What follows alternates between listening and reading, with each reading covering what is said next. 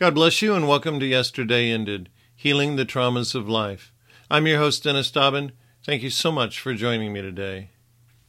Do you have an expectation that what God has said will actually come to pass?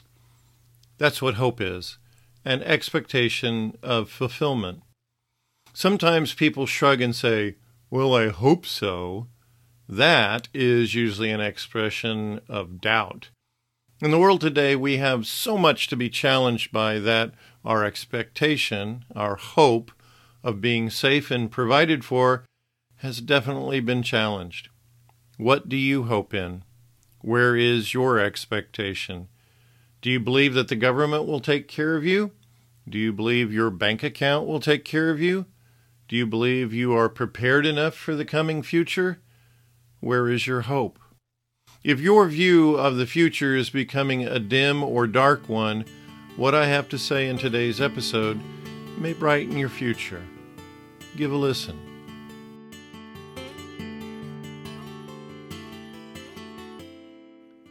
I have had my share of dark and dreary days. Days where my expectation of the future was, will I have one? I have looked forward only to see a wall. I have tried to look beyond a present moment of despair, but have not seen any way out. But then God takes me by the hand, lifts me up, and holds me close. Or He gently calls out my name that causes me to turn away from despair and look unto Him and have hope. So the question I pose to you today is, do you have hope or despair? There are words suspended in the air, words that only bring despair. I have to guard where I look, 'cause those words deny God's book. Where can I find hope for today? What will bring me joy instead of sorrow? With all the despair, how can I cope? How can I find a reason to hope? But as I turn my gaze to His throne, I remember He has made me one of His own. And as I sit there nestled in His arms, I remember He will save me from all harm. Though I have been touched by the feeling of pain, it no longer can hold me like a chain. I have decided to hold on to what I have read. The world offers despair, but I choose hope instead. "The sky is falling, the sky is falling." So proclaimed Chicken Little. And even though an acorn had fallen on Chicken Little's head, everything else in the world was just fine. So is the sky falling in your world? There are definitely things that have fallen. There are definitely things that are going awry, to say the least. But do the challenges of the world around you negate the promises of God? Take a moment to ponder the truth set in Hebrews chapter 6, verses 17 through 19. Wherein God, willing more abundantly to show unto the heirs of promise the immutability of His counsel, confirmed it by an oath, that by two immutable things in which it was impossible for God to lie, we might have a strong consolation, who have fled for refuge to lay hold upon the hope set before us, which hope we have as an anchor of the soul, both sure and steadfast, and which entereth into that which in the veil. God made a promise to Abraham. That is one of the immutable things, His promise. Then He confirmed that promise with an oath. That's the second immutable thing. If God makes a promise, it has to come to pass because God cannot lie. If God swears an oath, He must fulfill it because He cannot go back on His words. Because of these characteristics of God, we can have a strong consolation or comfort that God will do what He says, which brings us hope. And that hope is an anchor for our souls. The words of despair endeavor to literally blow us away. They try to move us away from trusting God and believing He will do what He says. But the hope spoken of here, that God cannot lie and that he will fulfill his promises, can keep us strong. It can keep us safe from being turned away to lies. As children of God, we have amazing promises that are ours because we have been brought into the family of God by the finished work of Jesus Christ on the cross. Jesus rightfully holds the title as Savior because through him we have salvation. And salvation is more than just a ticket to heaven. It is wholeness, mentally and physically, as well as spiritually. I can't begin to count the promises of God contained in the Bible. I've heard many numbers bounced around, but whether it be hundreds or thousands, there are so many that it will take eternity for all of them to unfold. Let's consider the promises we find in Hebrews chapter 13, verses 5 and 6. Let your conversation be without covetousness, and be content with such things as ye have, for he hath said, I will never leave thee nor forsake thee, so that we may boldly say, the Lord is my helper, and I will not fear what man shall do unto me. In verse 5, we are told not to be covetous, but to be content. This is an admonition to not let greed and lust control our life. And I find it interesting that God combines this admonition to not be covetous with, I will never leave thee nor forsake thee. He promises his presence will not depart. A great study in the Old Testament is the phrase, the Lord was with him. When the Lord shows up, all the resources of heaven show up with him. So what need do we have to be covetous? And verse 6 says, we can boldly say, the Lord is my helper. It's very easy to be caught up in doing the work of the Lord and serving him that we forget that he is helping us. He is with us, working in us both to will and to do of his good pleasure. There are many translations that translate the last phrase of verse 6 as a question. Shall I fear what man can do to me? If the presence of the Lord is with you, and he is your helper, what should we fear? It reminds me of Romans 8:31. If God be for us, who can be against us? My prayer right now is that the words of despair in your life are beginning to fade and fall to the wayside. You have a promise of his presence and his help. That should bring hope of a bright future closer to your hearts and to your reality. Despair cannot bully us as we claim these promises of his presence and help and recognize these promises of God are bigger than our problems.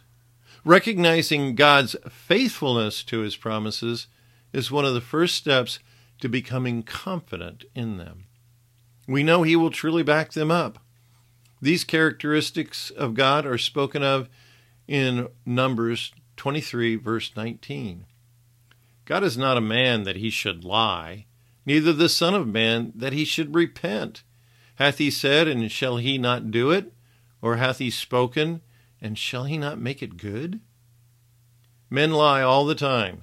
Even with multi-page contracts, they will not do what they said they will do.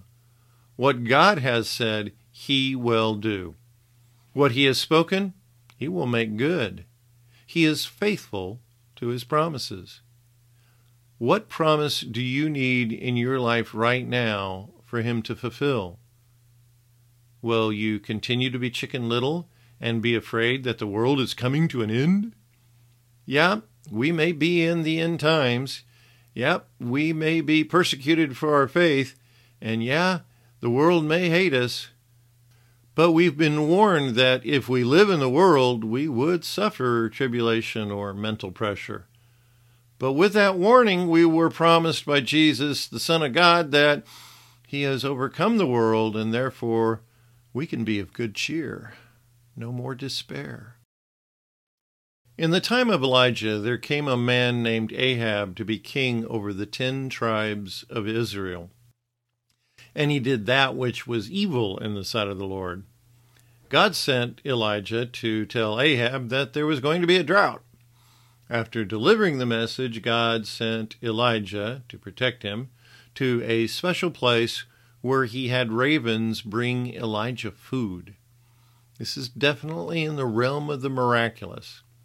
Now you have to ask yourself, do I really believe that what the Bible says is true?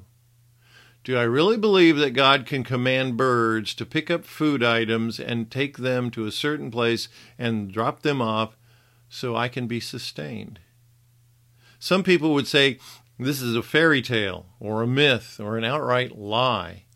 If you have ever seen God work in your life or in the life of someone else, then you have evidence and hope that God is real, along with His Word and His promises. The records in the Old Testament and in the Gospels are written to give us testimonies of God's faithfulness to His Word. It says so in Romans chapter 15, verse 4. So whatsoever things were written aforetime were written for our learning, that we through patience and comfort of the Scriptures might have hope. Hope does not come usually from watching the evening news. I don't care what network you watch, hope comes from the patience and comfort of the Scriptures. So let me ask you this question. Are you spending most of your time on the news or on the Scriptures? In Isaiah chapter 61, there is a prophecy concerning the Messiah and what he would do. There are many wonderful things that the Messiah will provide. Let's look at it starting in verse 1. The Spirit of the Lord is upon me, because the Lord hath anointed me to preach good tidings unto the meek. He has sent me to bind up the brokenhearted, to proclaim liberty to the captives, and the opening of the prison to them that are bound, to proclaim the acceptable year of the Lord, and the day of vengeance of our God, to comfort all that mourn, to appoint unto them that mourn in Zion, to give unto them beauty for ashes, the oil of joy for mourning, the garment of praise for the spirit of heaviness, that they might be called trees of righteousness, the planting of the Lord, that he might be glorified. To start with, the Messiah will be anointed to preach good tidings to the meek. He will bind up the brokenhearted and proclaim liberty to the captives and the opening of the prison to the bound. But it doesn't stop there. He's going to proclaim the acceptable year of the Lord, and then a future statement about the day of vengeance. And then, to the heart of what I would like to speak about, he's going to comfort all that mourn. And he's going to give beauty for or instead of ashes. He's going to give the oil of joy instead of mourning. And he's going to give a garment of praise instead of the spirit of heaviness. And with these new greater qualities of life, those that receive from him will be called trees of righteousness, the planting of the Lord, and then God will be glorified. So there's promises of beauty and joy and praise and more, and it's available for faith in God and His Son. We can stay with despair and with the ashes and the mourning and the heaviness, and instead of being a tree of righteousness, well, we can be a dead log. We have a choice of what we will think and focus on. What will be your choice today?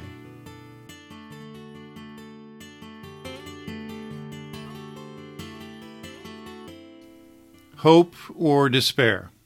As I have said many times, I have chosen not to watch the news because it dumps a bunch of despair on me, most of which I can't do anything about other than pray.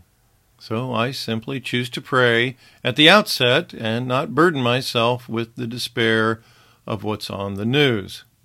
In Romans chapter 12, verse 12, the first phrase says, we are to be rejoicing in hope. So we have a choice.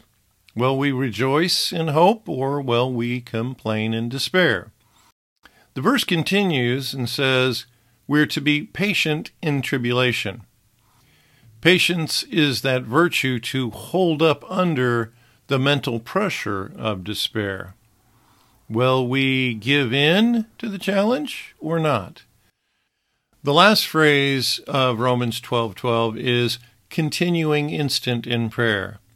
It's better understood as continuing steadfastly in prayer or to endure in prayer.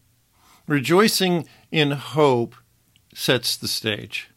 It is the environment we should live in. And while we're in that environment of hope, we have been warned that tribulation or mental pressure will come, and we need to be patient. And to finish off the thought in this verse, we are to always be steadfast in prayer. You've been called as God's child, so you have something to rejoice in. And as His child, you have His promises. It's time to claim His promises, knowing and having trust in Him that He will fulfill them. That is our hope.